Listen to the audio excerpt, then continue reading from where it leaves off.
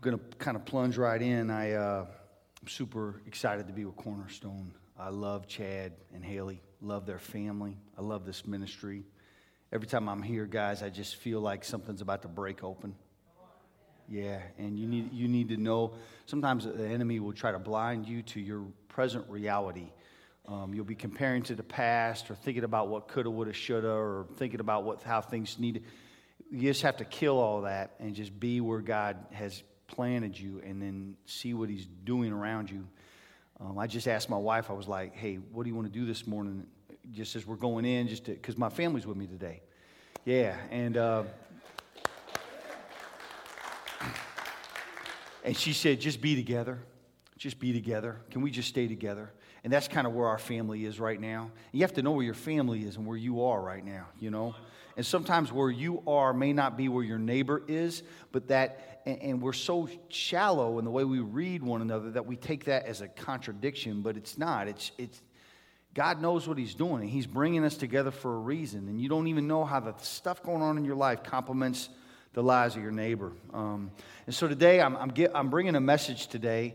I hesitated whether to share this or not. I'm very intentionally here today. And it's a weird thing for you to hear a speaker say that, because if you don't know me, you'll be like, I don't want to sound cocky or nothing. It's not that at all. I had a choice, be at the church of 3,500 or be at Cornerstone. And I wanted to be here.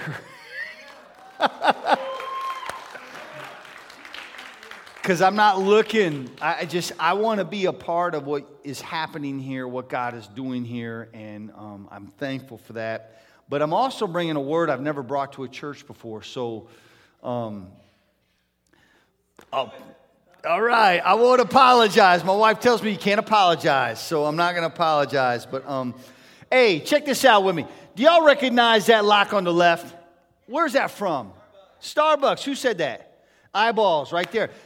If you've not seen that, if you're not a coffee drinker, analyze that picture. It's kind of a weird picture. You've got the vacant sign up top, lets you know you can go in. You got the stinking $600 door lock on the door that, you know, one of the heavy duty ones that stands up to like high traffic, right? But then you got the code written on the door. Isn't that weird? So you don't need the lock. Do you know why that is? Do y'all remember the owner of Starbucks, Howard Schultz, shutting down every Starbucks in the country for 2 days? Because they put the locks on there to keep homeless people out, to keep people from the streets out of their Starbucks, to control environmental, experiences inside the Starbucks. He felt convicted of that, or whatever the word is. I don't know if Howard Schultz is, I don't believe or necessarily know if he's following Jesus or not, but he felt convicted by that, shut down all Starbucks nationally. Say what you want about Starbucks. I'm not preaching the gospel of Starbucks right now. I'm just saying it was pretty awesome that when they reopened, they had every Starbucks in the country with the code to use the bathroom back up on the door, so every single homeless person could come in that Starbucks and use the bathroom if they needed to use it. Now, take a look at that image on the right. That is the image of the entryway to a pastor's office of a large church that I am in a relationship with through my ministry. Now, I've not said where, right? Right?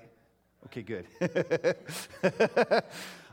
There's about 18 pastors on the other side of that door. The reason they put that lock up is to keep people out. The reason they put that lock up is to keep people out. But man, Johnny, homeless people were coming up here all the time asking for stuff, and we just had to put this up. We couldn't get our work done. Here's what the Barna study says at Pepperdine last year. It says that pastors love to preach and teach. Pastors love I warned you, Justin. I told you, it's like I'm preaching to pastors today, but it's for all of us, all right? It's for all of us. They love to preach and teach. But look at 5% love pastoral care, 6% love evangelizing, sharing the gospel. That's a massive national study of pastors from a very diverse pool.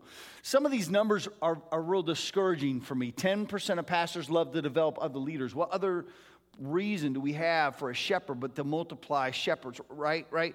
And then this is what pastors are good at. 66% love to preach, only 57% think they're any good at it. which is a lie. Because if a pastor is preaching the word of God, that scripture it never comes away null and void. It's an imperishable seed planted in our heart that leads to the salvation of our souls. But that's the mind state of our pastors. And you do not listen to any of these stats and judge pastors. You stay with me right now. We love our pastors. Amen? We love the pastor that's in the 57% and the pastor that's in the 43%. We love those pastors. All right? But this is the state of things, guys. 6% of shepherds believe they can mobilize their sheep into action. 6%. Now, that's a reflection on you. You need to receive it. You're so busy. You're so distracted by the phone. You're like that lady that just, remember, did y'all read about that? Her eye bust open. She was looking at her phone too much. Did you read? I'm not making this up. Like finally her eye just exploded in her head. Which Jesus has a passage about that. Something about plucking the eye out to keep you from sinning. But I think it was Jesus. But we are hard to mobilize.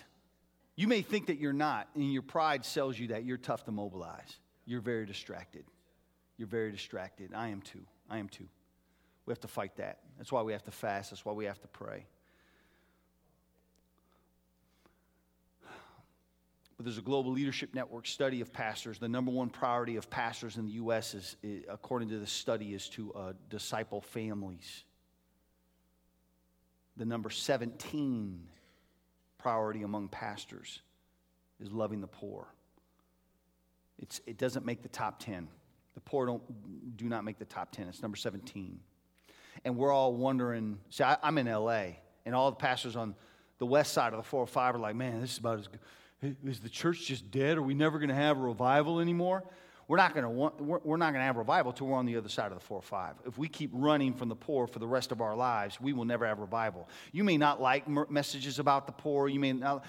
You're going to hate this message. All right? Because God has released this into my heart that if we want a revival, we have to foundationally change the target of our ministry. That's what Jesus did in Luke 4:18. He stood in his hometown synagogue and he said, check it out, everybody. I want to go after the poor, the captive, the blind, and the oppressed. I want to proclaim the year of the Lord's favor. The book of Leviticus says some of these folks can't even come into this room that we're in right now. I want to change all that. We're going to go get them. We're going to go lay hands on them. What then happened in Luke 4, if you remember that moment, is they took Jesus up on top of a hill to throw him down off the hill to kill him. His hometown. They don't want to be told that. But let me tell you, man, Americans don't want to be told that. Don't be telling me don't be telling me I need to be caring about those, the others, the broken, the poor, the immigrant, the refugee, the least of these. I don't want to hear that. I've got my views, I got my heart trenched out. I know how I see the world. Don't mess with how I see the world. And yet for pastors, it's heartbreaking because 92% of Christians, according to this study, care what pastors say about global poverty. I can't mobilize my people into action. I'm the 6%. Can't do it. They just won't respond.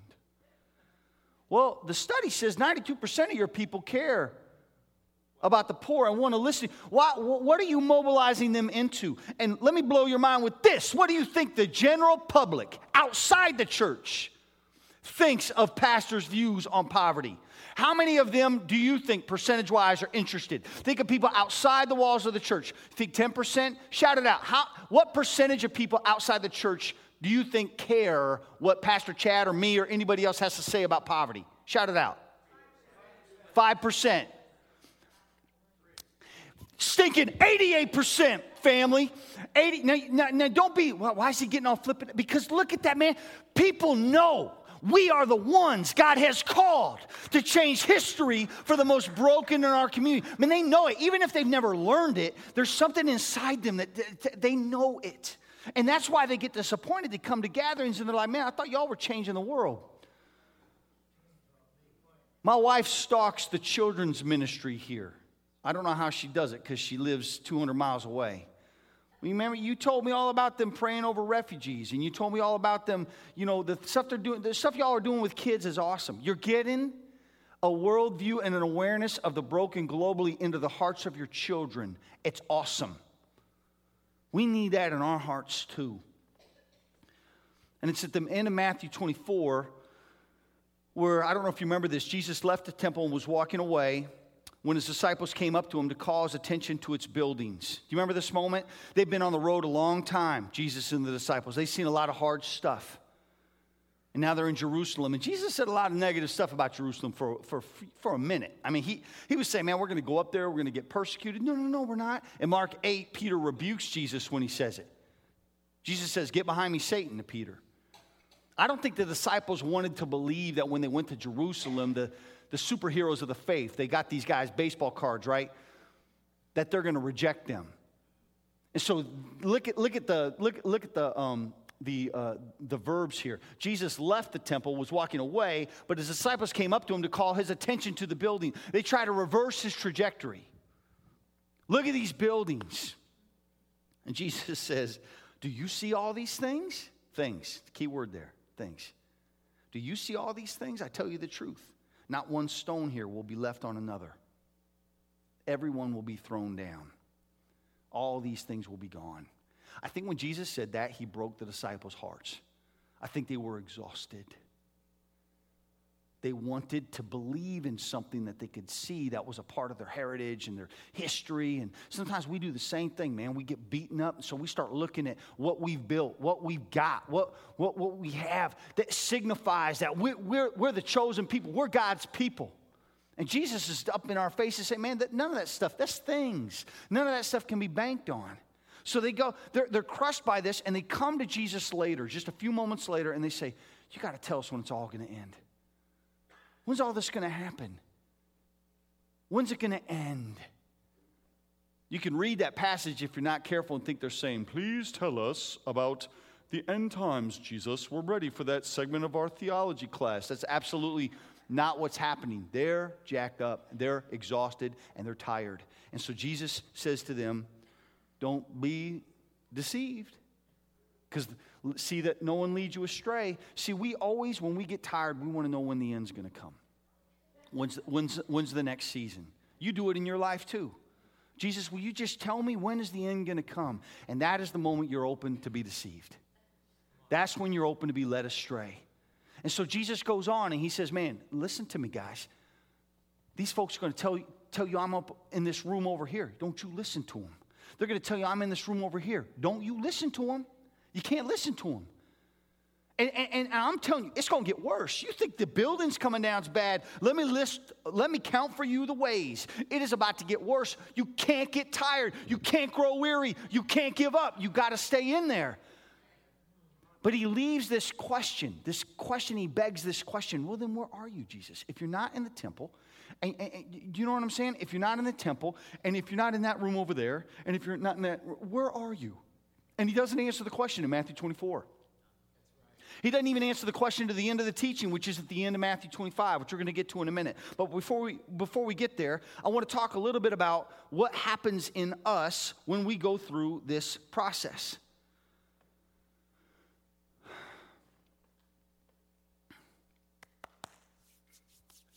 I don't like talking about this stuff, man, because it's true and it's gnarly and it's all throughout the church. And if you don't know me, you might think I'm being tough on the church. And my wife will tell you, Chatty will tell you, I love the church, man. I love the church. I love God's people. I love every expression of the church. Because I know that if Jesus' name is lifted up, even if it's in the most cockamamie way, he's going to draw all people to himself. That's what he does. We're designed for that. But we can get so deceived in the church where all we think about is our own needs. And you might think, well, no, wait a second. Jesus loves me and cares about my needs. See, Satan will take anything and he'll maximize it and eclipse the everything. He'll take any small thing and he'll eclipse the everything. Some of us, we get so eclipsed by our own needs. We don't even know why we look at our phone half the time. We just pick it up. What if 90% of the time you're looking at the phone, you're trying to be distracted away from the important thing, but you don't know that that's why you're picking it up? No, not me, Johnny. I look at the phone to stay connected to the important things. Well, then what about the people right here in your vicinity? What is it about your home? What is it about your neighborhood? What's about your job you can't stand, that you got to be looking at other things all the time? Why can't you be where your butt is, where God planted you? Because that's the sin of Laodicea in Revelation 3. They go to Jesus. Jesus comes to them and they say, Jesus, we have need of nothing. All of our needs are met. Praise your name. Hallelujah. And he says, because you say, I am rich and have become wealthy and have need of nothing, and you do not know that you are wretched and miserable and poor and blind and naked. He's going to fulfill that clause in a minute, but I'm going to pause there for a second. Beware if you become so tired, like the disciples were in Matthew 24, that you start measuring God's proximity in your life based on whether your needs are met or not. Your spiritual power, it's over. At that point, it's over. You have none. Because what you're saying is, until I feel you meeting my needs and see you meeting my needs, I'm impotent for the kingdom. I look through history and the great world changers all the way through history, man, I don't see them with even clothes on their backs half the time. I mean, Ezekiel laying out there naked, man. I think about the great world change. This convicts me. I'm not preaching at you. This word has already ripped me apart. I told you I've never preached this anywhere before. This has been coming and coming and coming into my heart and into my thoughts again and again and again. We are the church in Laodicea. We measure God's proximity based off whether our needs are met or not. We don't want to be interrupted. We don't want to be distracted. And we've got to get out of that. And Jesus offers a way out. This is why I love Jesus. Jesus will always tell you the truth. He's never going to lie to you. And when the truth's really hard, and then you sing that, that worship song you got on loop, repeat one, when you click that, just listen to the same thing, run that same vibe to distract yourself away from the deep truth that Jesus is teaching you. He'll let you do that. He'll let you do that because probably what's in the worship song is true. That's true. But there's a deeper truth there for you. A truth that takes you back into holiness. A truth that takes you back into full surrender. A truth that takes you back to becoming his vessel, his set-apart vessel. That he could put whatever, a vessel's a cup. He could put whatever he wants to put in that cup. He says, buy from me gold refined by fire so that you may become rich, and white garments so that you may clothe yourself, and that the shame of your nakedness will not be revealed, and eye salve to anoint your eyes so that you may see. The church in Laodicea was blind, was wretched, was naked, and yet of the 7 churches in Revelation, they had the most. They had the most. And this is the church that Jesus says he stands at the door and knocks. Here's my take. You ready for my take? I'm going to give you my take.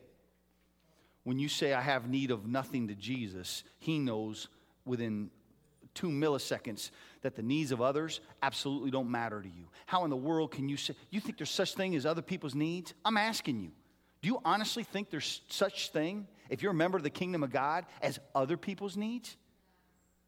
I'm going to say it again because some of y'all don't even know, you don't even understand what I'm saying, because do you honestly think that your neighbor's needs are your neighbor's needs? See, that's the American view. That is not Jesus' view. The moment you disassociate yourself with the need of your neighbor, Jesus is outside.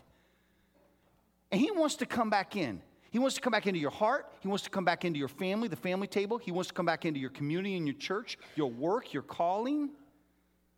But if you look at the kingdom, what is the kingdom of God but being passionate and consumed with the needs of your brothers and sisters? Philippians 2 says, consider the needs of others as more important than your own, because that's what we see in Christ Jesus, who though he was God, did not consider equality with God a thing to be grasped, but humbled himself. Even to death? Yep. Even to death on a cross? Yep.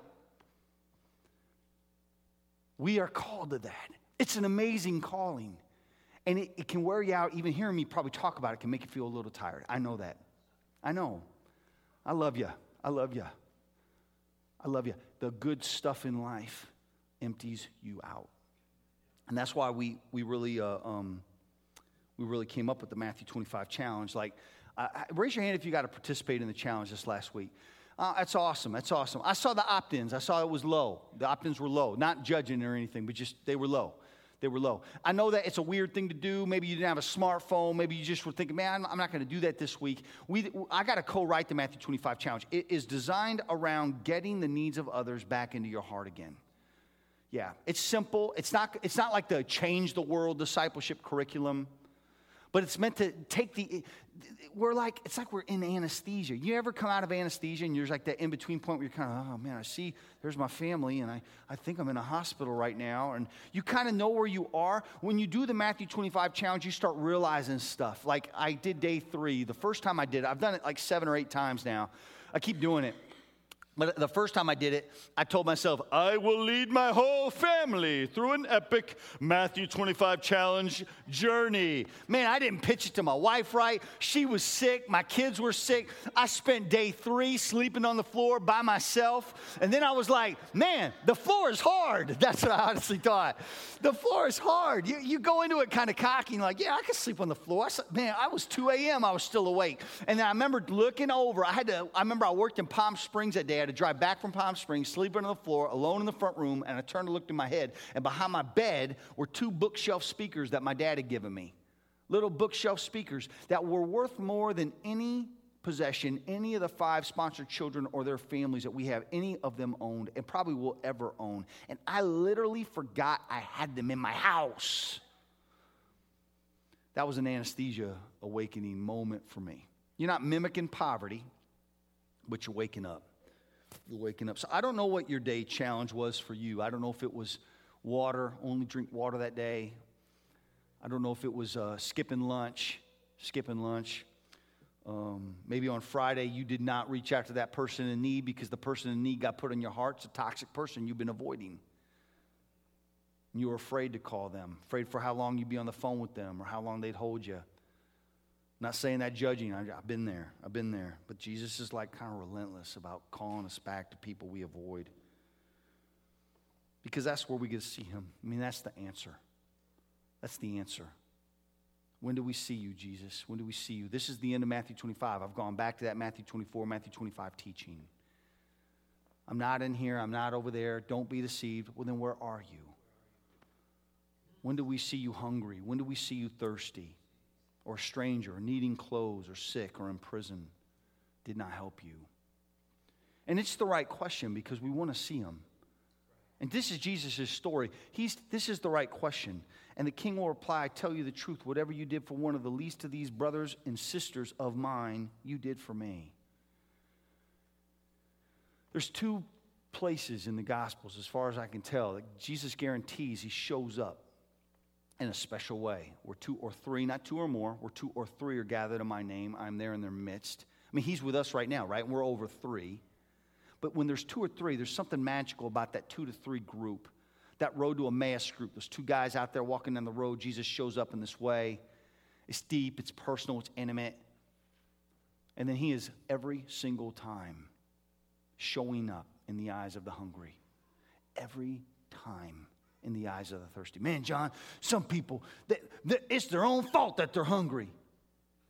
Every time Jesus shows up in their eyes, we got broken theologies of the poor. We got broken theologies towards one another. All that stuff's got to be healed and redeemed.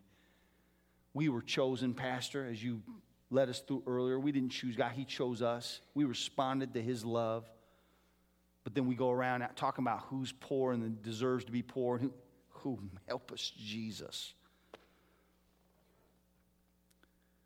And so this is what it's kind of done to my family, because seeing Jesus is powerful. So this is my family. This is an older pic. There's my beautiful wife. Isn't she beautiful? That's right. You better amen. You're beautiful, baby. You think I'm actually buttering her up. I'm actually setting myself up because she always says I show pictures of her that are unflattering pictures when I preach. So that was her deep into her return to running with Team World Vision. No big deal. Perforated abdominals, multiple hernias, bifurcated abs. Big babies. Man, we had big babies. And God calls her back in, and that's her breaking down in tears when that little window on her phone popped up was a dear friend of ours who donated to her run, blew her away. And that year was a crazy year because she broke her hand on a little meaningless run. I need that picture of you in the red jacket. I couldn't find it. But she's sitting on the ground on this short little run, and she's got this kind of funny look on her face. Broke her hand, wrist in two places. And I was like, well, in my mind, I thought, well, it's over. You can't, she hadn't done her 20-miler training run yet. So I was like, you can't do a 20-miler with a broken hand or wrist. And there she is with the cast on the 20-miler training run. That's her on the run. See, one of the reasons Laodicea wants their own needs met is because they want to look good. We focus, and again, don't be simple with me right now. Hear me out. We like to be shining examples of the people of God to those around us. If all of our needs are met, we don't have any problems. It's kind of like we're saying, well, see, God meets all of our needs. Oh, wow, we're so taken care of. And that's not actually how Jesus lived his life, embracing the poorest, embracing the most broken, embracing the most ostracized. So he kind of looked like a mess to the people whose needs have been met, which were the religious elite, right, who are eating out of the tithes. They're eating out of the sin offerings. You know, they're taken care of. He's not. He's doing what he's doing. And so I looked at Amanda when she was doing this, and I thought, man, you look crazy. Honestly, this is crazy that you're doing this. When she broke her hand, the night she broke her hand, she'd raised $3,000 for kids to have clean water. That's 60 kids get clean water for life through World Vision's ministry. Guess what she raised? Well, I got to actually come back to that picture. Guess what she raised by their finish line? Over $15,000. 563 kids got clean water for life. So 30 to 60 to 100 fold, boom. Why? Because she's willing to not look good doing something. She's willing to let Jesus show up in her weakness. Why is that? I asked her that. She said these exact words. Anita the voice of God is hollering in my heart. Hollering was the word she used. Anita does not have water. That's one of our 5 sponsor kids with us in Manhattan Beach, because you work for World Vision, you get to hang out with your sponsor kids in some cool environments, y'all. So don't be jealous, all right? That's actually the perk of the job. It's not like, we don't. You get to hang out with your people in more intimate settings. It's awesome. So, but I'll never forget her saying that, because that's what sponsorship does. Remember, Jesus stands at the door and knocks. He's not knocking at the door of my wife's heart. And I'm not boasting about my wife. I'm celebrating what God's done. He's in her heart. And that's why she hears that voice calling her back to these relationships. Does that make sense? There's no shielding up. There's no, well, I've got my little thing I do here and I'm good for the poor. No, she's open and available to his voice. And so I do have to turn the corner here, the last kind of 10 to 12 minutes, because I want to talk about World Vision's development work, because I do want to invite you today to open up your heart and let Jesus into your heart through a relationship with a sponsored child. And I'll tell you right now, we don't have enough kids for everybody present today. I'm very transparent. The volunteers kind of learned that this morning when we did our volunteer orientation. I sometimes things just come right out my mouth. I wish we had more kids present, but we don't. We got the kids that we got, and I'm hoping every single person here sponsors a kid. We still have forms you could fill out that look like this if you want to request a sponsored kid, but here's what's so special about today, which we normally don't get to do. Pastor Chad came to me a while back, a long time ago, and he just said, Johnny, curious if we could have the kids come out of a single community, which we don't really do anymore that way, World Vision. And there's reasons why, which I'm not going to get into today. It sounds like, well, why wouldn't you do that? Because we've had churches say, this is our community, and then they've lost interest. They've gone Laodicean and not Smyrna. If you know the church in Smyrna, is an amazing church, all right? If you know your Revelation, they've lost interest. Kids don't get funded, and lives aren't transformed, all right? But I want to talk to you a little bit about how World Vision works. And then we're going to come back to the impact of having a relationship with a sponsored child. And then I'm going to give you the invitation. Amen? Amen. We good? Yeah. We all together? Yeah? All right. Y'all remember Steve Jobs, right? The late, great Steve Jobs. I will never invent an Apple Pencil. Remember that? Y'all remember that? Why? Because we have the greatest pencil in the world right here. It sounded so good when he said it. But this is the problem. He promised we'd all be drawing awesome sketches like this one on the left. But have you ever actually tried to draw on an iPad with your finger, this big old meaty finger, and you're trying to get the line, and then you're trying to see under your finger because it doesn't have a fine point. Fingers don't have a fine point. Man, where's that line at? And there's no way to see it. And so all of our pictures look like little kid pictures. So we actually started to invent styluses. I'm not making this up. These sold in stores, guys. And it got worse. Some of the stylists were a little violent. That's Jason Bourne from the first Jason Bourne movie, doing what only he could do with a stylus. All right. And then, praise God, the Surface, the Microsoft Surface was invented. A great tablet with a great stylus. I asked my wife, if I sell something on eBay, can I buy one? She said, yes. I got a used one from Fry's for a couple $100. I went to a World Vision event, and the first 3 hours of the event, those were my notes. It was an amazing thing. All the way over there, that's Michael Sieber, our new vice president's servant leadership paradigm on the right. When I showed that to him, it's like, oh, it meant so much to him. I don't know how many times I've looked at it, but I got it in my notes. Why? Because there's no neurons in a stylus. There's something that happens in our brain when the tool, that's what technology is, when the tool that we have is not us. Our brains almost enter into a third space, and we're able to design and to see things clearly.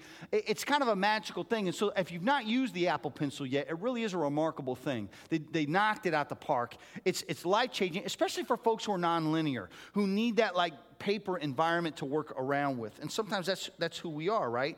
But this is important because you need the right hardware and you need the right software. Listen to me now. You need the right hardware and you need the right software. This is at the heart of what World Vision does. Software is the deep diving work we do in the hearts and minds of the villagers that we work with. 45,000 in your community. That's Mutomo, Kenya. That's your community. I was there in May. I'm going back there in January, all right? Mutomo is one of the most extremely rock, poverty areas I've ever seen in my life. In my life, I was warned about it. And the expressions of sin are amazing. They're like terrifying. Like this one guy brewed alcohol there that was more powerful than crack cocaine. Yeah. And it was literally turning the men in the community into zombies. And through World Vision's Christian discipleship work and some of the stuff we're doing, he found Jesus, right? And he doesn't do it anymore. And the men's lives are changed. The marriages are changed. And then we got microfinance and empowerment going on. All this really great stuff. But to come back to it, the question always is, who gets to hold the stylus? Who gets to hold the chalk? This is what separates World Vision. And not in a boastful way. I have to be honest about the ministry I'm couched in because you're being invited to participate with it today, all right? So a lot of mission in the church is the church in the West goes to the field in need, tells them what they need to do to better their selves and their circumstances. We do some good work, and then we leave, all right? That's not what World Vision does. Have you seen the movie Hidden Figures? Anybody seen this movie? Yeah? I'm going to show this clip. It's coming up. I want to show you my favorite scene from Hidden Figures, all right? I'm going to start this clip right now. Here we go. This is when they're trying to calculate the go, no-go point for John Glenn's orbital trajectory. No woman has ever been in that room with those generals, let alone a black woman. Never been in that room. Watch what happens. So we have the vehicle's speed, the launch window, and for argument's sake, the landing zone is the Bahamas. Should be enough to figure the go, no-go? Yeah, in theory, sir. We need to be past theory at this point. We'll be able to calculate a go, no-go with that information. When exactly is that going to happen? Catherine? Have a go at it?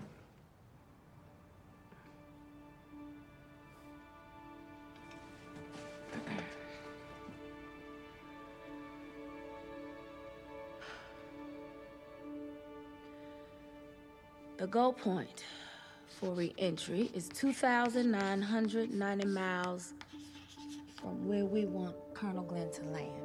If we assume that's the Bahamas, 544 miles per hour of 46.56 degrees, 2,990 miles. Okay, so that puts your landing zone at 5.0667 degrees north, 77.3333 degrees west, which is here. Give or take 20 square miles. I like her numbers.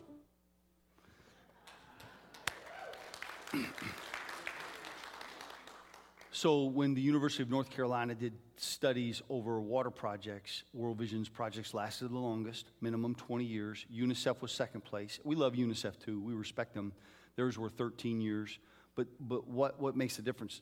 The love of Jesus is on the cellular level of everything that we do. And our villagers do everything that we do. They hold the chalk. We don't take that chalk back. That's the way World Vision works. So when you sponsor a child, the money that you pay every month for the sponsorship is funding the whole orbital trajectory for the community. Are you following me? Okay. John Glenn, he says, I like those numbers. What that means is I'm in submission to this plan. This plan directs me. That's what our field staff say. We're in submission to this plan. Then what we want to do is we want to be stewards of the vision of the people. We want to pour into that vision while we're equipping them with economic empowerment, child discipleship, training pastors, deep, awesome water work, education work, to top medical facilities, everything, which I'm going to get to in a minute. It all gets touched. But that's how we do our work. Sometimes when you are the Church of Laodicea and you do get that little itch to do some mission stuff, you usually will do it in a way that makes you look like Jason Bourne. You've got the stylus in your hand. You're going after the bad guy poverty. You look awesome when you do it, but when you're done, the bad guy's dead, you walk away. The truth is that globally, the bad guy's not dead. We've got to get the stylus out of our hands and get it in the hands of the men and women in the community who God's called to do this work. Katherine Johnson, she's been designed by God to have that moment her whole life. Her story's amazing. In fact, it goes even back to the generation before her, her mother and her grandmother. The generations before her, incredible how you see God's design just being unfolded in her life. But what happens if she doesn't get that moment? We want to give a community that moment. And this is Winfred from Mutomo, Kenya. Now, she actually is a World Vision staff. She was a sponsor child, polygamous marriage. All right, her father, many wives. She barely knew her father. She became a World Vision sponsor child when she was young and found Jesus through World Vision's work. Now today, she leads development. She's the development director for 170,000 people in 3 different communities. That's Winfred. That's my favorite picture of her. That's really actually more Winfred. She's a giant. When she laughs, the whole world stops. I mean, oh, this woman of God, she's amazing. And in Mutomo, she's going to lead everybody through these 8 questions. I've actually talked about these 8 questions at Cornerstone before. I went back, it was my memory, but I went back and verified it in one of my older decks. And the first question is, who are we? The second question is, who are you? What is being done? What more can be done? The first 4 questions are about identity and identifying the challenges at hand. The second 4 questions, what can we do together? Who will contribute what? How are we going to manage that, which is literally what's the management structure going to look like? And then how does World Vision transition out? How are we going to transition out? We're having that conversation in the first conversation. It's not like 10 years later, hey, by the way, we're out. No, the first conversation, every villager in the room knows we own our destiny. God will do this through us, or it's not going to happen, all right? That's how we do it. But then there's this other rhythm, and I felt led to bring this today. Just I don't know why, but just in case you got questions. This is the rhythm of then what development looks like. Our first phase is trust building. We have to answer all those 8 questions before we begin, but we start with a trust building phase with the community. So in Mutomo, it's 45,000 people, pretty large community, 40 kilometers by 40 kilometers, a lot of folks. We're going to build trust. And it's not, Westerners, it's indigenous people to the community that work for World Vision that are going into the community building these relationships. Then we're going to do assessments over health, spirituality, all the baselines are going to be set. Then we're going to prioritize needs. 99% of the time, water is number 1. And I'm going to close today with a water story because I know water is close to your hearts. But there are always other needs. So then after we set the priorities, we have to design the programs. And our staff does that with the villagers in partnership. Okay, what's going to work here? How are we going to do this? What are your kids thinking about there? And then we implement. That means we do the fun stuff. Everything starts getting built, made, and community gets transformed, but sometimes we're not doing it right. Sometimes there's broken things in the plan, so we have to reevaluate. Used to be we reevaluated every 4 to 5 years. Now it's every year. Our field staff are so good at seeing the indicators that something's broken. They do the reassessment every year to make sure that the plan is working. And these are the different areas: Christian discipleship, water, mother and child health, economic empowerment, child protection, education, emergency relief. All those things are a part of the plan, and sponsorship is one of the funding strategies for the plan. It's a majority funding strategy, but Team World Vision is another one. Some of you have run with Team World Vision. So Team World Vision funds go straight into that water bucket right there, okay? But child sponsorship touches them all. All right, I got to speed up a little bit. Can I tell you my water story from Mutomo, Kenya? Do it. Are you ready? It's a good story. That's why I'm saying you may not be ready. Oh, Johnny, come on, tell the story. You may not be ready, sucker. You may not have your mind around the epic nature of this story. This is what a water project looks like, by the way. That's a water project. Those are the mothers and fathers who live in a community where 50% of their kids are dead by the age of 5.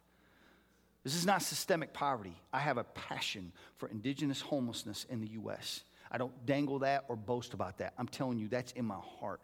You want to talk about that more? I can talk to you about the work I've done. We deal with systemic poverty. This is where there are no systems. There's nothing.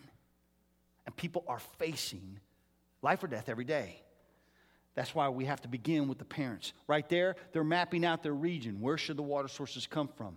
And then this is one of our guidebooks. This is actually not written by Kenyans, but Zambian pastors. Jesus, the Source of Living Water. It's a really cool book that teaches all the different things about water, sanitation, and hygiene, couched within a biblical story. And in this one, it's the Pool of Siloam. There's personal applications. It's just great work. It's software. We call this software. It's awesome work, all right? But then it pays off as the Athi River intake. Ooh, man. I saw it for the first time in May, all right? In May. Check this out. First off, the intake. So that's the Athi River. Awesome, massive river.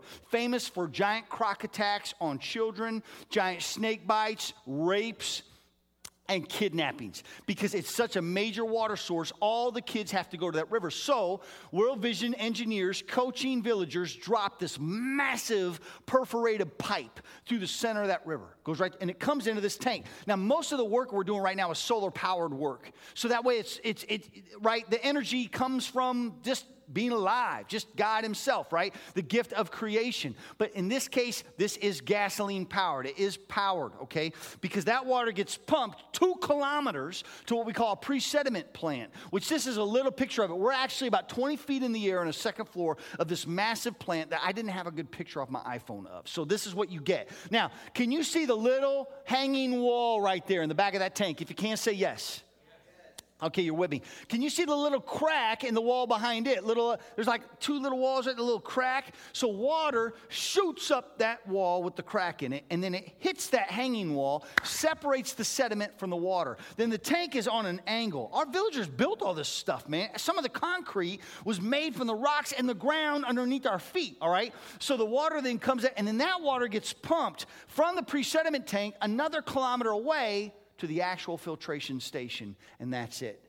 There's 3 tanks. I only got a picture of 2 of them, and then this massive sanitation platform. And do you see the pipeline, the lower left-hand corner? That's a gravity-fed pipeline, no power, over 40 kilometers to 65,000 people in 2 different communities. It's scalable for 100,000. It's scalable for 100,000. I know we got our ministries out there, and I do love them. I'm not saying this in a pretentious spirit, that are doing smaller water projects that kind of help families get by year to year. This is what we want, guys. We want them to have what we got. We want them to never have to worry about water access again. And we just found out, and I don't have a picture of it, it's breaking my heart, but one of our sponsor kids, Anita, the one that God was hollering in her heart that she didn't have water, 2 months ago, got literally a water spigot at their hut. Literally at their hut.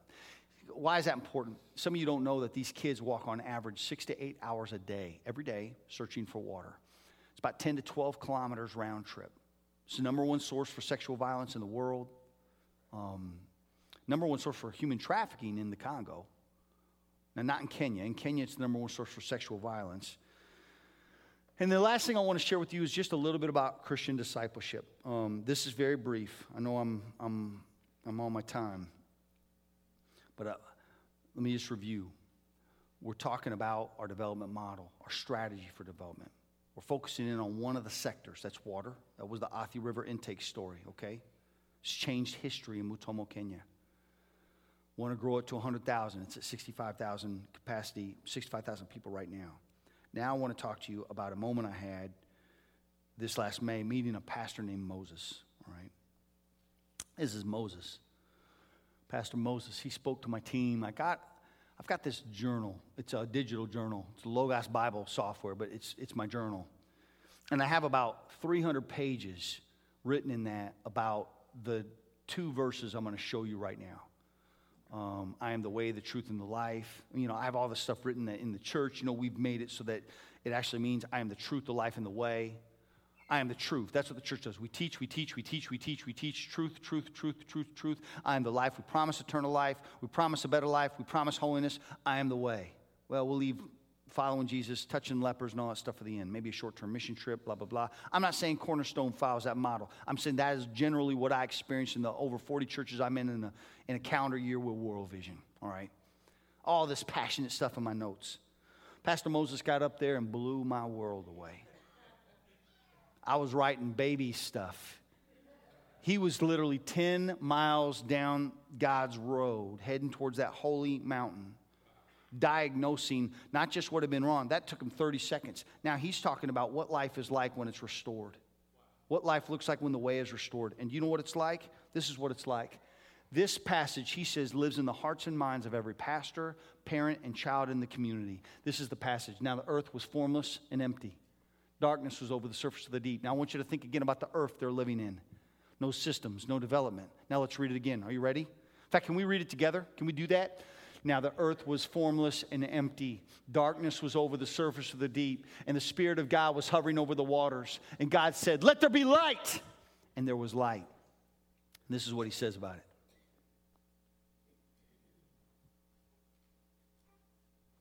I sprung that one on you. I can go back.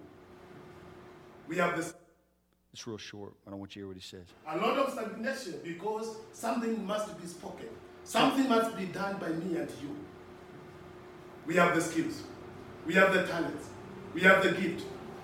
They are waiting for us to move in such places where we have complete institutions, complete families, for complete things. But at least they are having a lot of stagnation.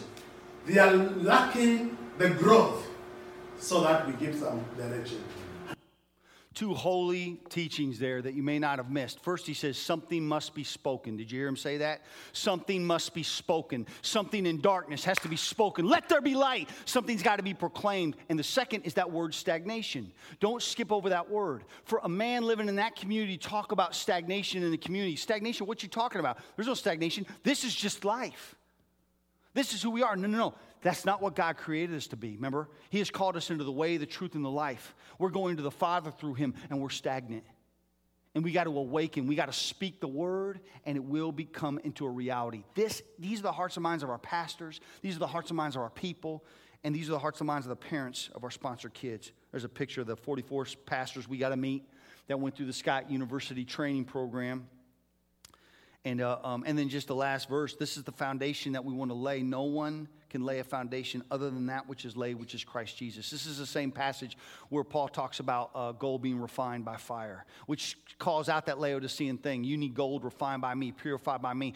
The foundation has got to be Jesus. What's going on today for you? Where are you at in all this? Some of this stuff may have been even hard for you to pay attention to. I know I told you it was heady, and I told you I've never given this message before, and I may have to pray over it, work on it, but let me tell you today, God wants you to see his Son.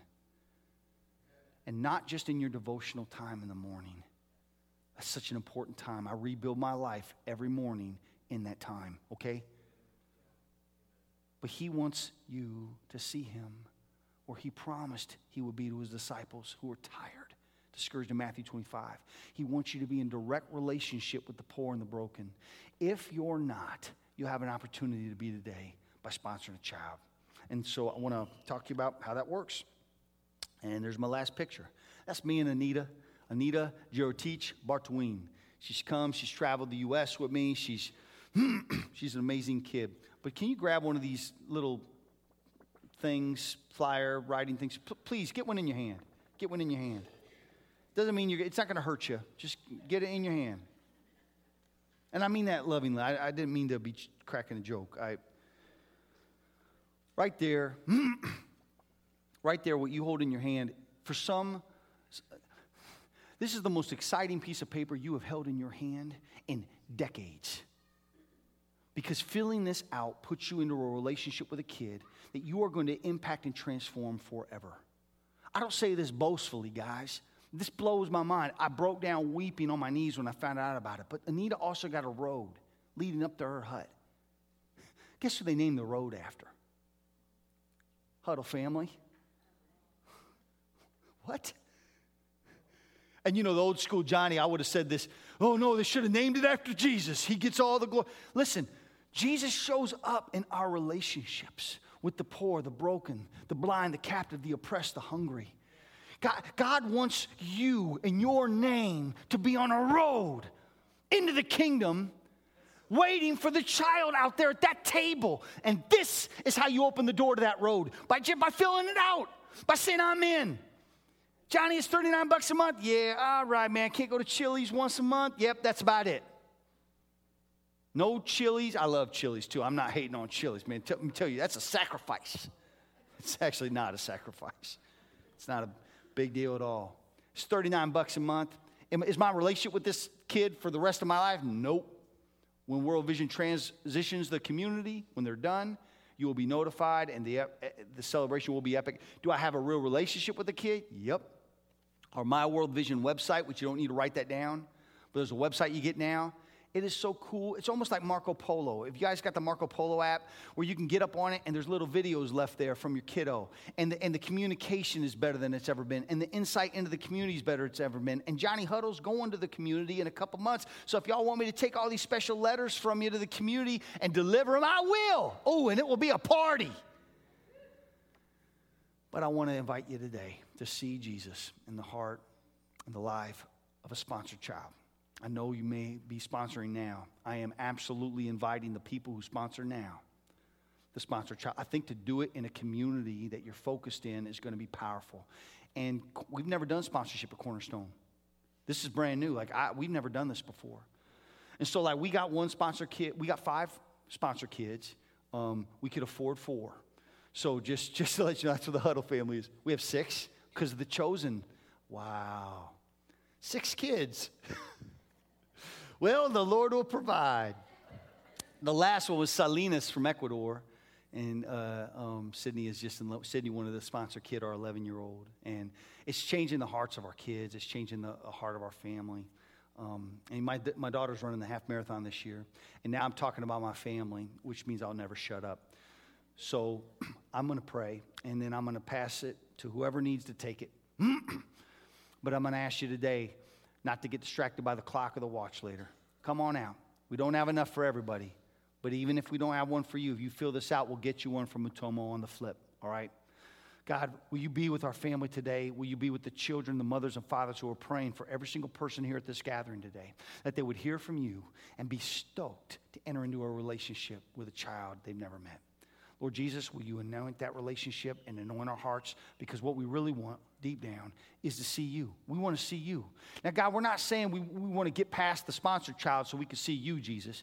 The amazing thing is you kept your identity secret in Matthew 25. We had to ask you, where were you?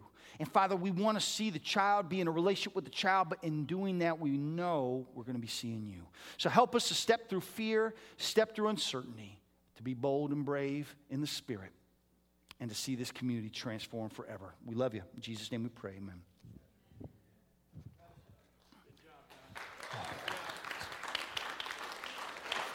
Amen. Let's stand to our feet. Let's stand to our feet. Come on.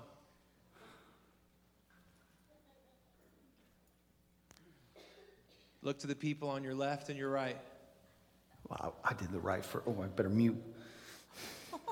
Mute the preacher, please. To your left and your right, look again, one more time.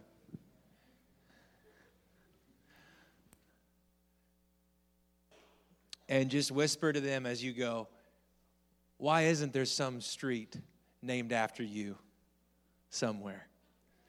And as you go to the table. Let's empty the table of the kiddos. If you need someone to pray with you today, come on up. We'll linger here for a minute, but it's right through these doors out here in the center. Amen. So God bless you. I love you guys. If you need some prayer, come on up and talk. Johnny will be back at the table as well. So have an amazing time. Give it up one more time for John and World Vision. Love you guys. Have a great week.